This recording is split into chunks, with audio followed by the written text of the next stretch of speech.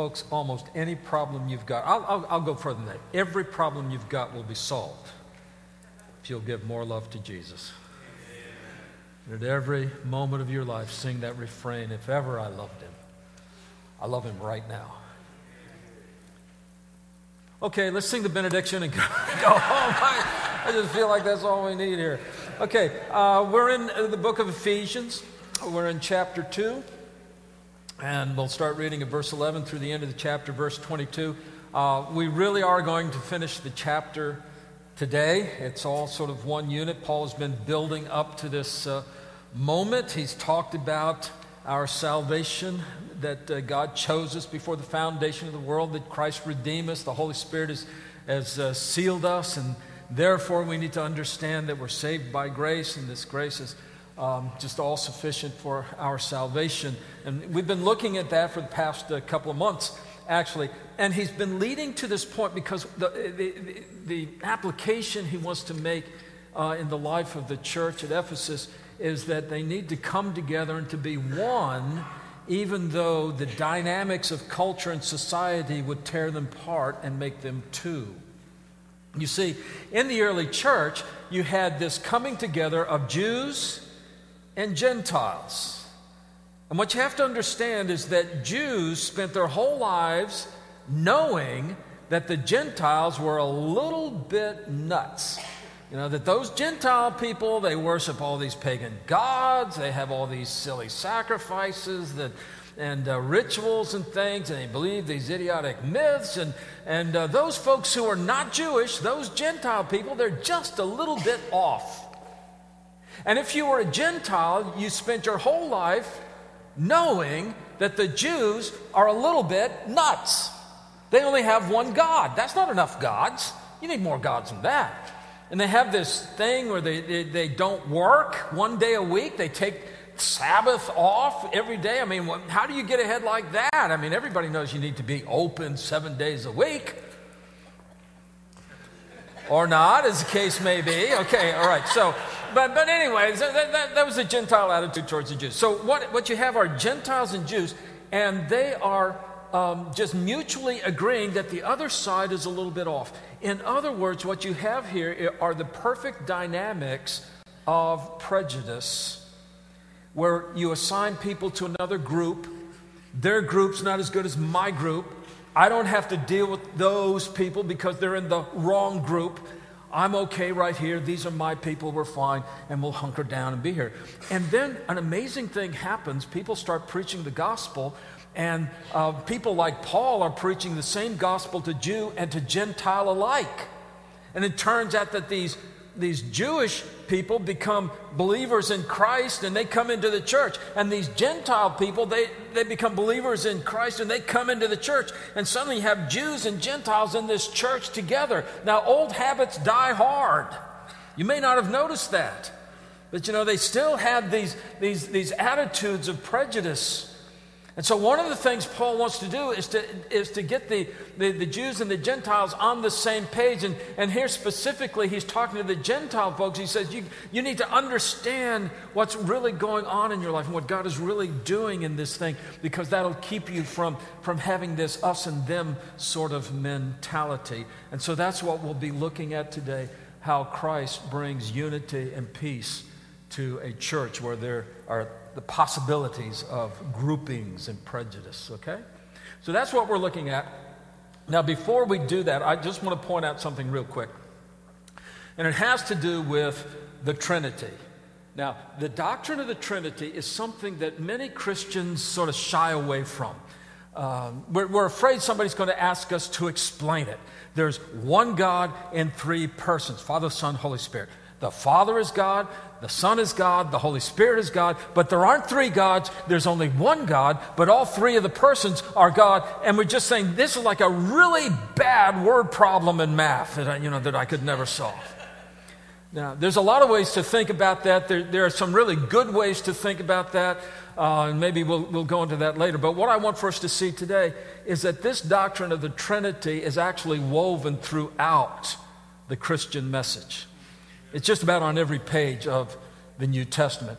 The doctrine of the Trinity isn't something that a bunch of killjoy theologians made up to confuse the rest of us. It is rather a way to hold together the entirety of scriptural teaching about God, Christ, and the Holy Spirit, to hold it together all at one time and to be consistent about it. Now, one of the things we say is, well, but the Trinity, where is that in the Bible? See, when I was growing up, nobody ever pointed out the Trinity to me. You could have told me, well, the Trinity's not in the Bible. I would say, yeah, that's right. Well, the word's not in the Bible, but the teaching is. And it's actually on every page, just about every page. And so what I want to do in the next 43 seconds is to point out the Trinity in our passage for today in Ephesians chapter 2. I want you to look, first of all, at verse 18.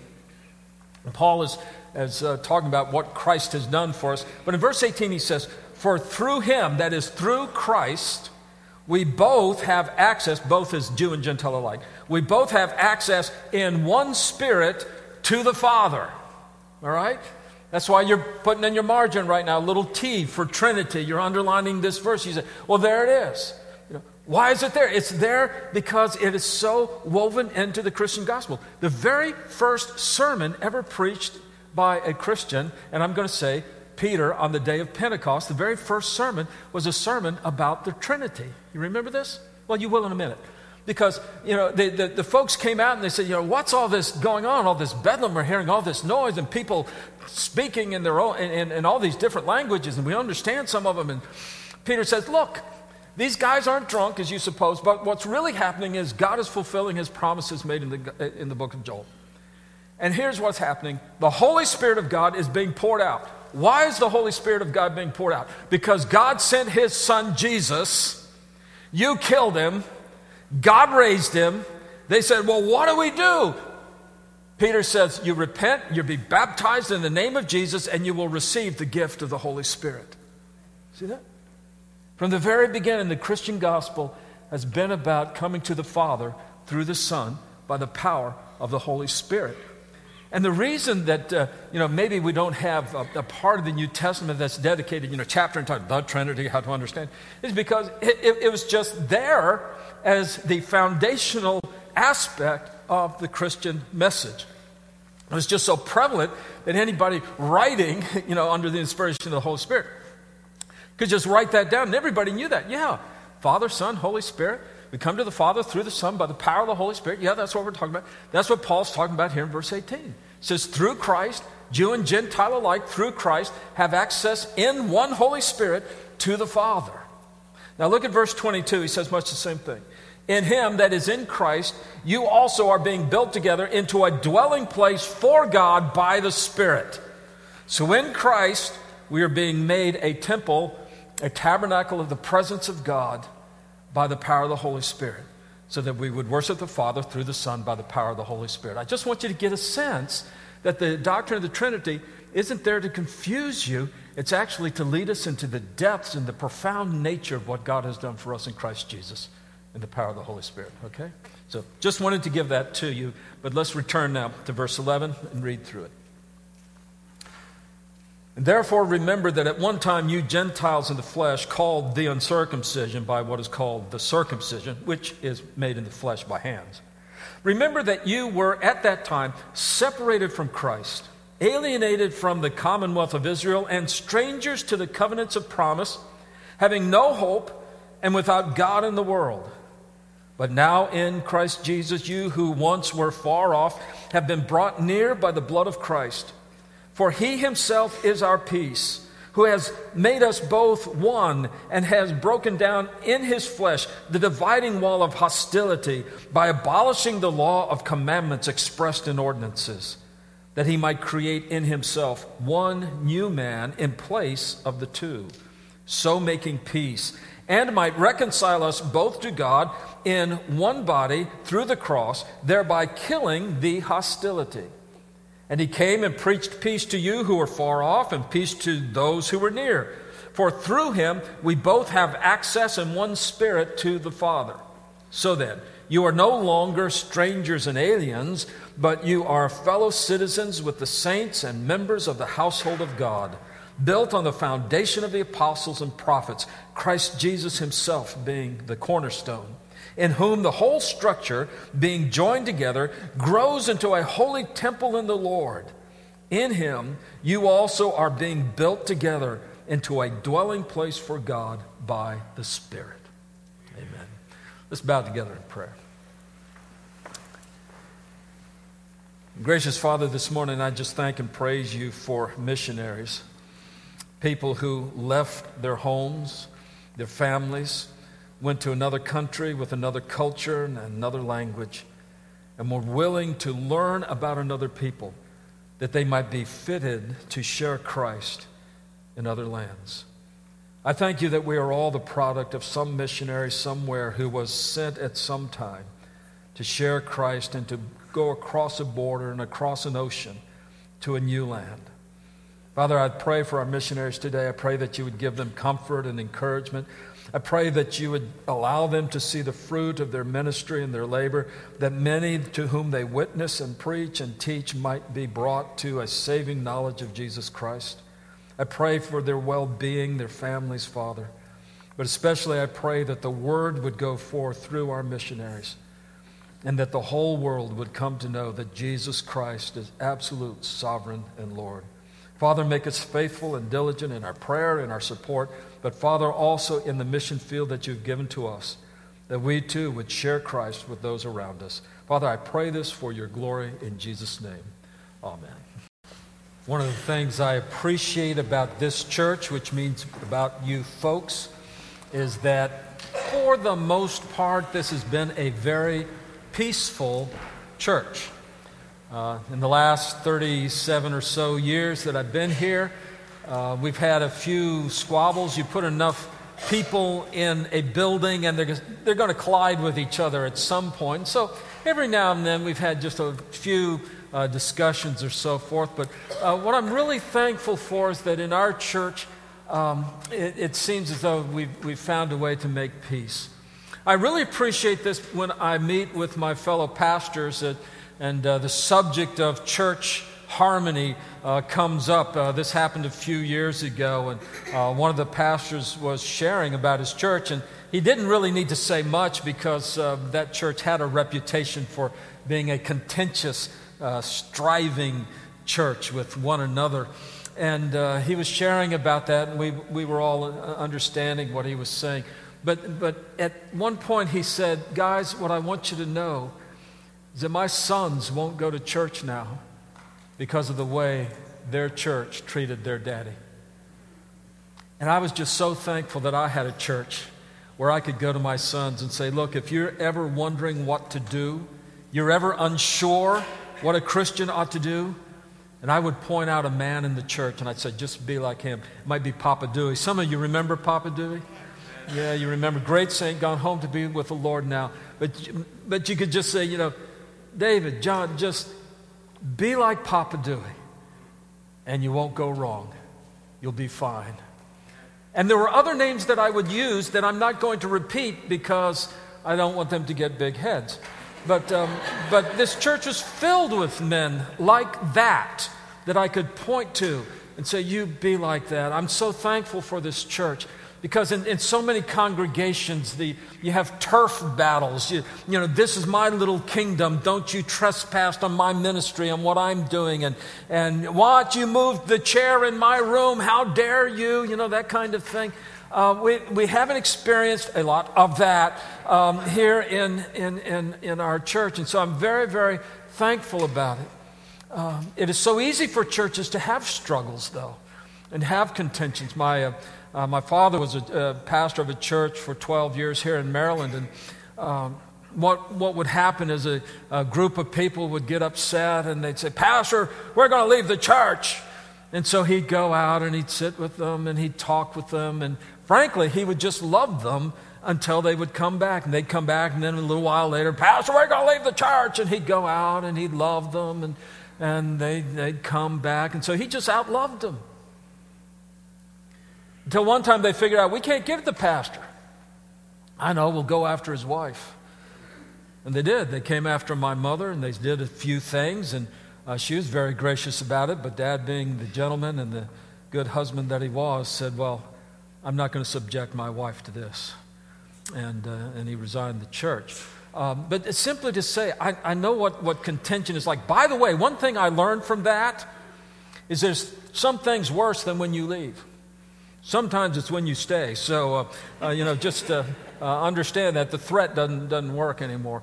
But there was a contention there and a strife there. And it's not something that's unique to one congregation. I think it's probably more unique when you have peace and harmony going on, so forth. And so just with that sort of as a way of thinking, more abstractly, this isn't like, oh, we got a problem in our church that we need fixing, but so much as let's do some preventive maintenance. Let's just get ahead of the curve and ahead of the strife thing. And let's see what Paul says about it when he's talking about how Jews and Gentiles are brought together. These two groups that are convinced that the other side is a little wacko.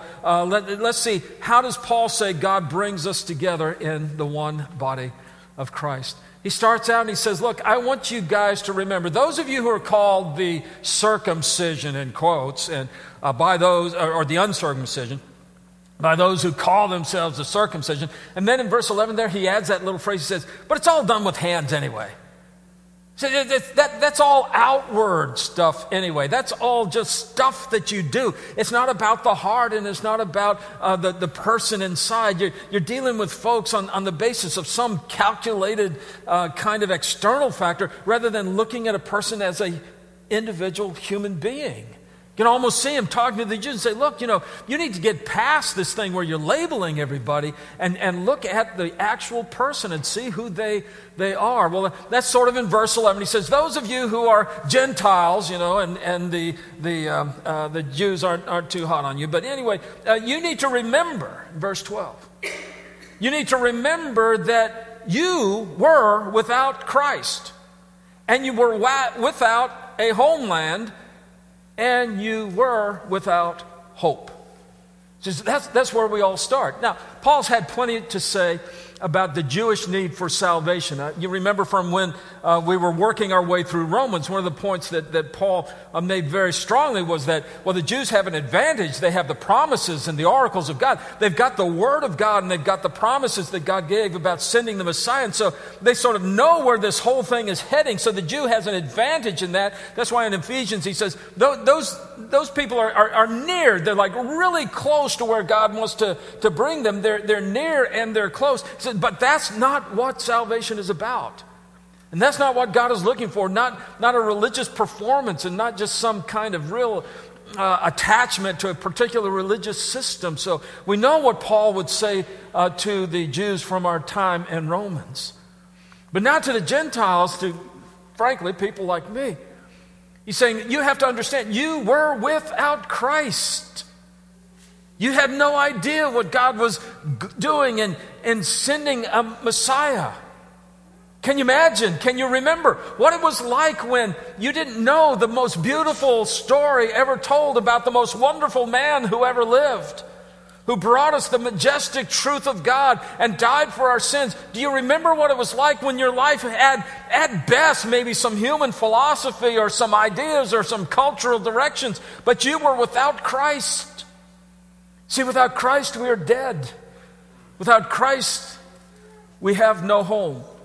That's what Paul says when he said you were alienated from the people of God, from the people of Israel, and you didn't have the covenants and you didn't have the promises. You see, God was doing an amazing thing through the children of Israel. He was doing an amazing thing through the Jews. He was preparing a people so that when the Messiah came, when his Son was incarnate and born into the world, his Son would be placed in the midst of folks who had sort of a running start on understanding what he was going to say. So that when Jesus talked about the Father, the true and living God, there were folks who would say, yes, I understand that. I know who you're talking about. When Jesus talked about the will of God and the righteousness of the holiness of God, there were people who would say, yes, I understand about our need for holiness and righteousness before God. So that when Jesus talked about all that the Father would do by his grace in the lives of those who would respond by faith, there were at least some people who said, well, at least we know this God you're talking about. You know, sometimes we get down on the Jews that, well, they didn't get everything. Look, you didn't get everything either. But understand, God prepared a people with a rich heritage and a culture and an understanding of Scripture, so that when Jesus spoke and taught, and when Jesus did miracles, they at least had a running start on what God was doing in Christ Jesus. Paul said to the Gentiles, you didn't even have that. You didn't even have a running start in it. God had to start with scratch from you in your life. And the wonderful thing about it is that God did in fact do that. He said, so you didn't even have a home in what God was doing. And he said you were without hope. You notice what he said? He said, and you're without God. The Greek word there is, by the way, atheos, atheist. The Greeks were not atheists. They believe in God. In fact, they believe in a bunch of gods. They believed in more gods than you did. They had a really good system because no matter what was going on in your life, there was a God for that thing. You know, they didn't have this one God fits all thing. They had a God for every particular need, and you could find that God. He was a specialist, and you didn't even need a referral, and you would pray to that God, and He would work things out for you. They had gods coming out of their ears. We have statues of people with gods coming out of their ears. That is not true, and don't quote me on that. And please don't Google it. You'll be embarrassed. But anyway, but they had tons of gods. But Paul said, you were without God. You did not know the true and living God. You did not know the God of Abraham, Isaac, and Jacob. You did not know the God who had promised to send Messiah.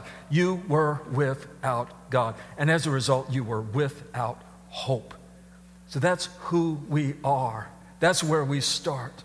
Without Christ, without a home, and without hope.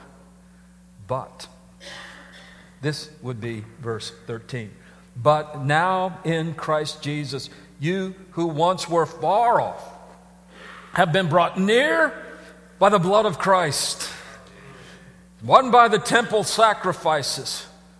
It wasn't by the sacrifice of an animal over and over and over again. And once a sacrifice was made, you needed to get the next one ready because the blood of bulls and goats could never take away sins.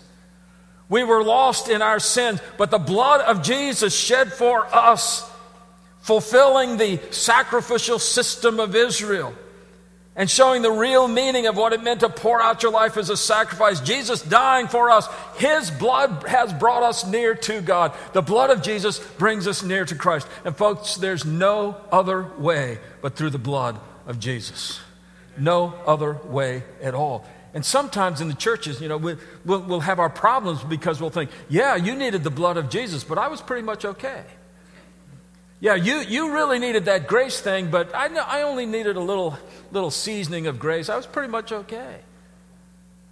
Point of fact, all of us were without Christ, without a home, and without hope. But it's the blood of Jesus that has brought us in and brought us near unto God. That's what we've been talking about all through chapter 1 and the first part of chapter 2, the grace of God. By grace we are saved through faith for good works. And so the first thing we need to understand is that we are brought near to God by the blood of Jesus. The blood of Jesus brings us near to God. Secondly, then Paul says, He Himself is our peace. He's made both one. He's broken down in His flesh the dividing wall of hostility. See, this is how Jesus, the blood of Jesus, brings us near now to one another. The people who read this, and particularly the Jews, would have known exactly what Paul was talking about. In the temple in Jerusalem, one of the architectural wonders of the world at the time, but in the temple in Jerusalem, there were sort of concentric circles, if you will, of how close you could get to God. In the temple itself was the Holy of Holies. This was a room into which nobody could enter except the high priest, and that only once a year, and if he did, he better have the blood of the atonement with him.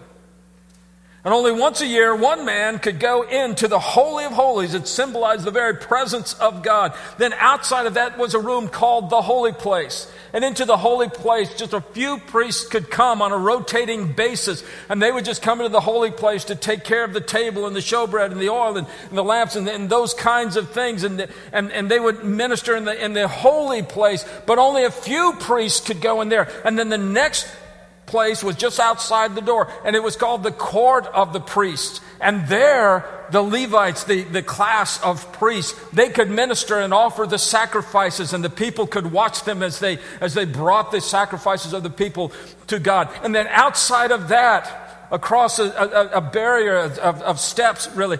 It would be what was called the court of Israel. It should have been called the court of Israeli men, the men of Israel, because that's where only men who were Jewish could come, and they could stand there and worship God. And a little further away was what was called the court of the women, and it should have been called the court of the Israeli women, because their Jewish women could stand. They couldn't get as close as the men. They were farther and farther away. And on the very outreaches of the temple, you would find something called the court of the Gentiles. It's called the court of everybody else. And there were some Gentiles who wanted to worship God. We have historical records of wealthy Gentiles bringing like 100 bulls in to be sacrificed to God as a way to just sort of honor God. The Roman government, by the way, every now and then would send 100 bulls to be sacrificed, sort of as a PR thing with the Jewish state. But that was the court of the Gentiles, and they were out there. A lot could be said about that. But separating the court of the Gentiles from all the Jews. See, in these other levels, there wasn't a wall. There was just an understanding. I mean, if you're a Jewish man, you knew, well, I can come here, but I can't go there because that's just for the priest. If you're a Jewish woman, you'd come up and you say, well, I can come here, but I can't go there because that's just for the men. But as a Gentile, they didn't trust you. So they built a wall around it. They kept you out, and they put a sign on it. And we have copies of this sign in several versions. But basically, the sign they put on the wall for to separate Gentile from Jew, the sign on the wall said, "No foreigners allowed." Different words were used, but basically that meaning. No foreigners allowed. If you cross this line, you'll be responsible for the death that follows. It's sort of like, we're glad to see you. When you're here, you're family. But cross that line and you're dead. You know? There's limits to this thing. So that wall had always been separating Jew and Gentile. And Paul says, by the blood of Jesus, that wall, that dividing wall, has been torn down. It's almost like when Jesus died, you know how the veil in the temple, it was a curtain separating Holy of Holies from the holy place. And this big, long curtain. And it was split in two when Jesus died on the cross. I can't prove this from Scripture. Nobody will be able to give evidence for it. But I kind of feel like when Jesus died on the cross, he broke down the dividing wall of hostility between Jew and Gentile. He opened it up a way that people like me can now walk into the holiness of God, into the tabernacle of God. And not only did he break down that wall, oh, praise God, he tore down the barrier, the wall between us and the Holy of Holies. We enter now into the very presence of God because of the shed blood of Jesus Christ. He's torn down the wall of hostility. You know, this is an amazing thing for which he deserves all glory, honor, and praise for all eternity. You see what God has done in Christ? He's brought two groups that would squabble and argue with each other. And he says, you know, you're going to get to me by the exact same path through the blood of Jesus. That's how you are made one person. Not two groups, but one group now. Not only has he broken down the dividing wall of hostility, in the next verse he says, and he did this by abolishing the law and it's expressed in ordinances. And you say, well, what's going on here? Because Jesus said, I have not come to abolish the law, but to fulfill the law. Here's what's going on. The Jews took the law of God. The law was God's expression of how we can live to please him. It wasn't designed to save us. It wasn't designed that, if you measure up to this, then you're okay. It was simply to say, here's the aiming point. Here's what God wants. If you want to live according to the holiness of God, here's what the law says you should do. Then the Jews kept adding details, little additions, explanations, ordinances that had to be kept as well. Paul says when Jesus died on the cross, he took away all that legalistic religion. He just took it right out of the way. And we don't have to worry about legalism. We want to please God and keep his word. And there's plenty in the word that talks about what we need to do, and we need to take that very seriously. But coming before God isn't a matter of keeping the law. It's simply a matter of walking into the presence of the Father through the Son by the power of the Holy Spirit. That's what the blood of Jesus has done. And there's only one way. And so the Jew and Gentile, the two, have been made one by the abolishment of this the system of legalistic religion. And that has put to death the hostility between Jew and Gentile. Look, I know there's a problem with anti-Semitism. There always has been. I kind of feel like wherever God's chosen people are, there's folks who are so afraid of God that they've got to go after God's people. That's another discussion for another time. But here's the deal. In the body of Christ in the church, there's no Jew or Gentile. There's simply one person in Jesus Christ. And that's what brings us together. That's what gives us our peace. Well, just very quickly to close off, we'll just go to the end of the scripture. He says, so you're no longer strangers and aliens, you're fellow citizens of the household of God, built on the foundation of the apostles and prophets. Oh, do you realize what joy we have now? See, for years, decades, for centuries, for over 1,000 years, the Jews would say things like, our father Abraham was willing to sacrifice his son to God. You know, and that's such a noble thing and such a beautiful story. But now, Jew and Gentile alike, we lock arms together and we say, but God sacrificed his son for us.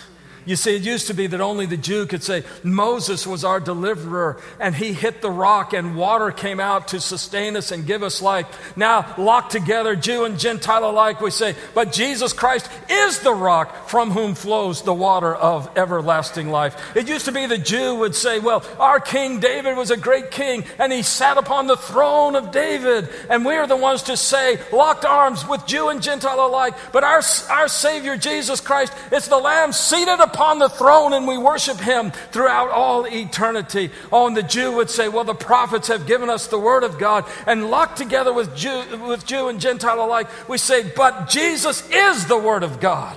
You see, now we are brought into the commonwealth of Israel, and in a very beautiful way, Israel is brought into the fulfillment of what they have known all these centuries. See, we've been made one. And so Paul says, well, now Jesus is building us up. I'm just skipping through to be very quick about it. Built on the foundation of apostles and prophets. Read that as New Testament, Old Testament, if you like. It's a little more ornate than that, but that's a good way to think of it.